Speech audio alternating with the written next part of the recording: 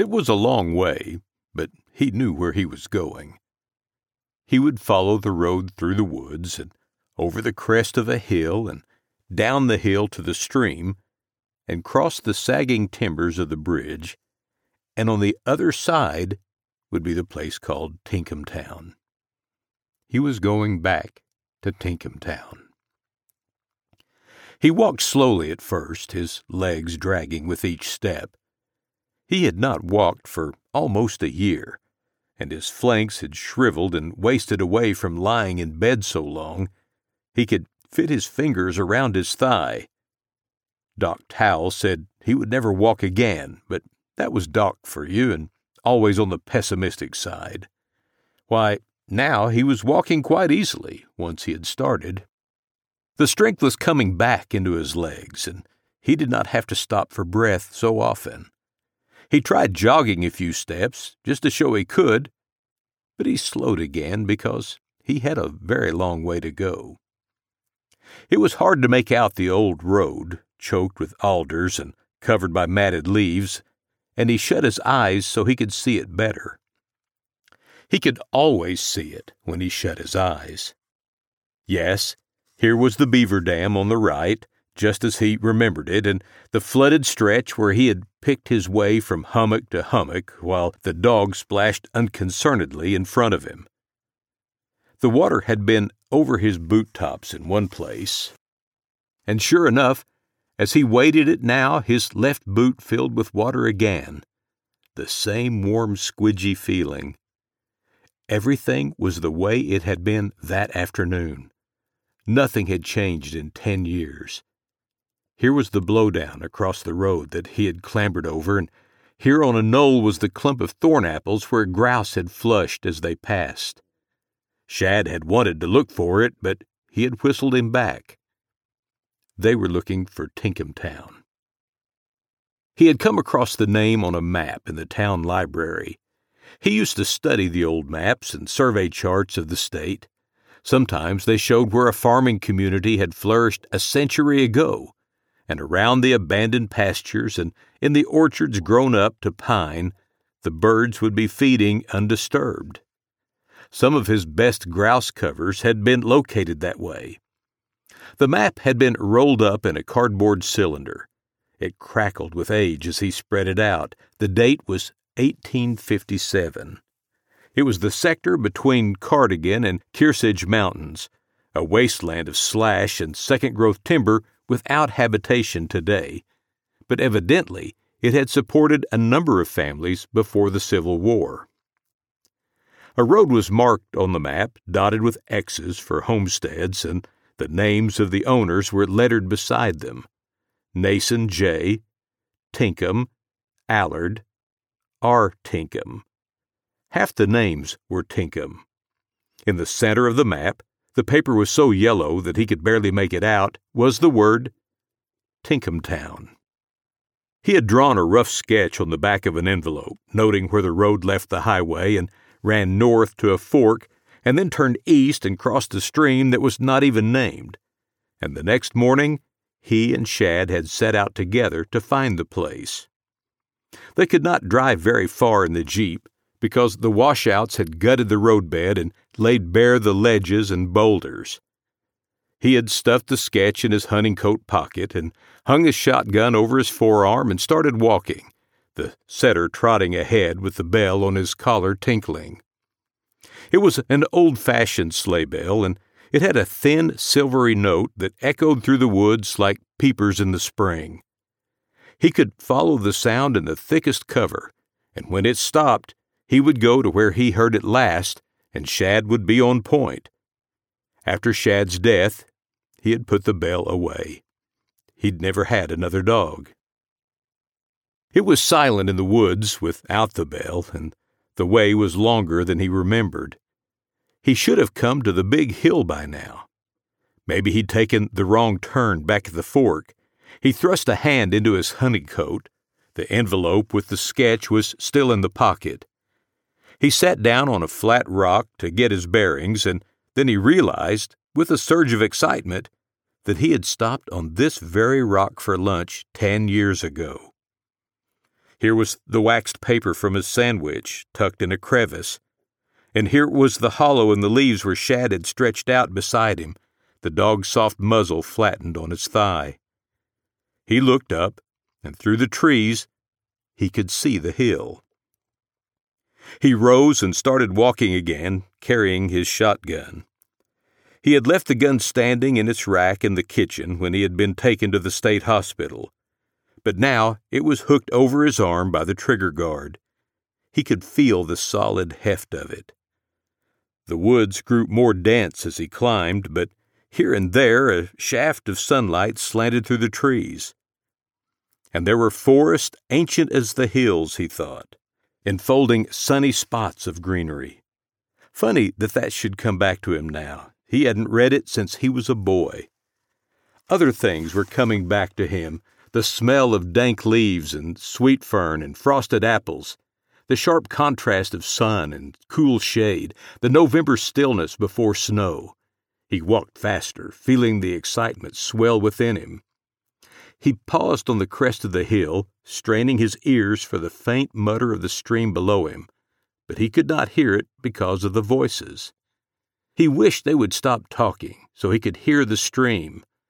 Someone was saying his name over and over, "Frank, Frank," and he opened his eyes reluctantly and looked up at his sister. Her face was worried, and there was nothing to worry about. He tried to tell her where he was going, but when he moved his lips, the words would not form. "What did you say, Frank?" she asked, bending her head lower. "I don't understand." He couldn't make the words any clearer, and she straightened and said to Doc Towell, "It sounded like Tinkhamtown." "Tinkhamtown?" Doc shook his head. "Never heard him mention any place by that name." He smiled to himself.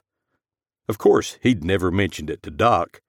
Things like a secret grouse cover you didn't mention to anyone, not even to as close a friend as Doc was. No, he and Shad were the only ones who knew. They had found it together, that long-ago afternoon, and it was their secret. They had come to the stream. He shut his eyes so he could see it again. And Shad had trotted across the bridge. He had followed more cautiously, avoiding the loose planks and walking along a beam with his shotgun held out to balance himself. On the other side of the stream, the road mounted steeply to a clearing in the woods, and he halted before the split stone foundations of a house, the first of the series of farms shown on the map. It must have been a long time since the building had fallen in. The cottonwoods growing in the cellar hole were 20, maybe 30 years old. His boot overturned a rusted axe blade and the handle of a china cup in the grass. That was all. Beside the doorstep was a lilac bush, almost as tall as the cottonwoods. He thought of the wife who had set it out, a little shrub then, and the husband who chided her for wasting time on such frivolous things with all the farm work to be done. But the work had come to nothing, and still the lilac bloomed each spring, the one thing that had survived. Shad's bell was moving along the stone wall at the edge of the clearing, and he strolled after him, not hunting, wondering about the people who had gone away and left their walls to crumble and their buildings to collapse under the winter snows. Had they ever come back to Tinkhamtown? Were they here now, watching him unseen? His toe stubbed against a block of hewn granite hidden by briars, part of the sill of the old barn. Once it had been a tight barn, warm with cattle steaming in their stalls, rich with the blend of hay and manure and harness leather. He liked to think of it the way it was. It was more real than this bare rectangle of blocks and the emptiness inside. He's always felt that way about the past. Doc used to argue that what's over is over, but he would insist that Doc was wrong. Everything is the way it was, he'd tell Doc. The past never changes. You leave it and go on to the present, but it is still there, waiting for you to come back to it. He had been so wrapped in his thoughts that he had not realized Shad's bell had stopped. He hurried across the clearing, holding his gun ready. In the corner of the stone wall, an ancient apple tree had littered the ground with fallen fruit, and beneath it, Shad was standing motionless. The white fan of his tail was lifted a little, and his back line was level, the neck craned forward, one foreleg cocked. His flanks were trembling with the nearness of grouse, and a thin skein of drool hung from his jowls. The dog did not move as he approached, but the brown eyes rolled back until their whites showed, looking for him. "Steady, boy," he called. His throat was tight, the way it always got when Shad was on point, and he had to swallow hard. "Steady, I'm coming." "I think his lips moved just now," his sister's voice said. He did not open his eyes because he was waiting for the grouse to get up in front of Shad, but he knew Doc Towel was looking at him. "He's sleeping," Doc said after a moment. "Maybe you better get some sleep yourself, Mrs. Duncombe." He heard Doc's heavy footsteps cross the room. "Call me if there's any change," Doc said, and closed the door, and in the silence he could hear his sister's chair creaking beside him, her silk dress rustling regularly as she breathed. What was she doing here, he wondered. Why had she come all the way from California to see him? It was the first time they had seen each other since she had married and moved out west. She was his only relative, but they had never been very close. They had nothing in common, really. He heard from her now and then, but it was always the same letter. Why didn't he sell the old place? It was too big for him now that the folks had passed on. Why didn't he take a small apartment in town where he wouldn't be alone? But he liked the big house, and he wasn't alone, not with Shad.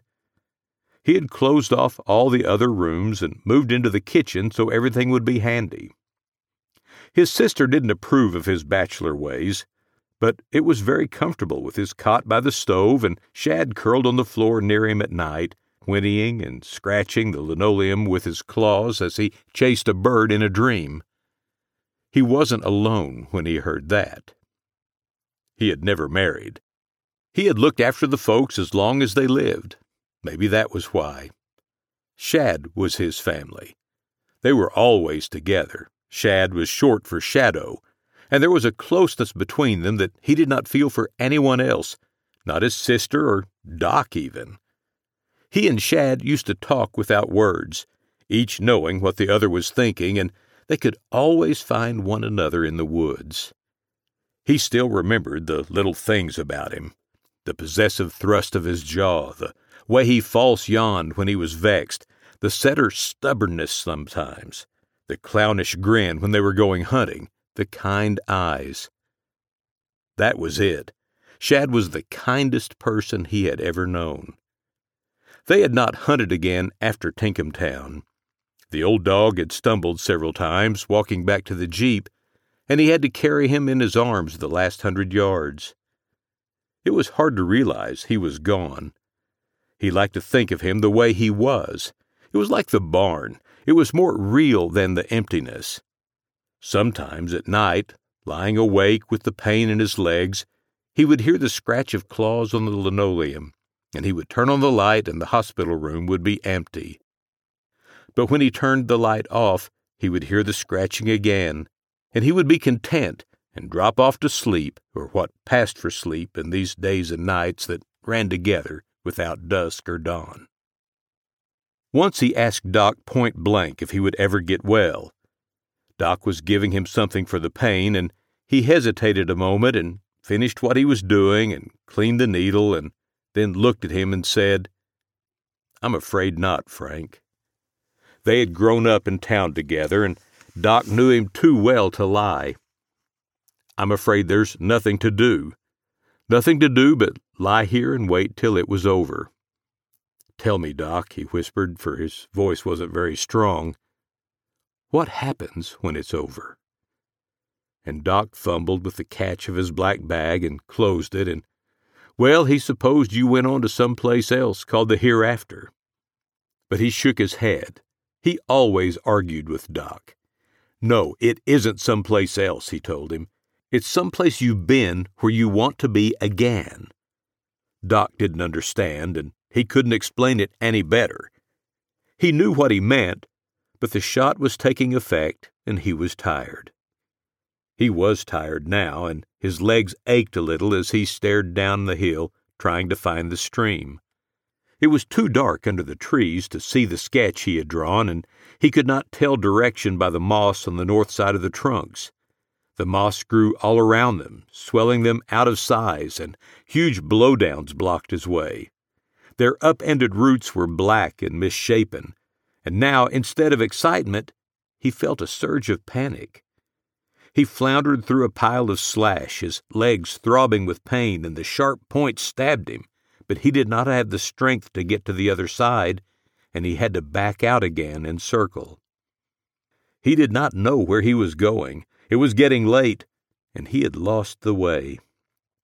There was no sound in the woods, nothing to guide him, nothing but his sister's chair creaking and her breath catching now and then in a dry sob. She wanted him to turn back, and Doc wanted him to. They all wanted him to turn back. He thought of the big house. If he left it alone, it would fall in with the winter snows and cottonwoods would grow in the cellar hole. And there were all the other doubts, but most of all, there was the fear.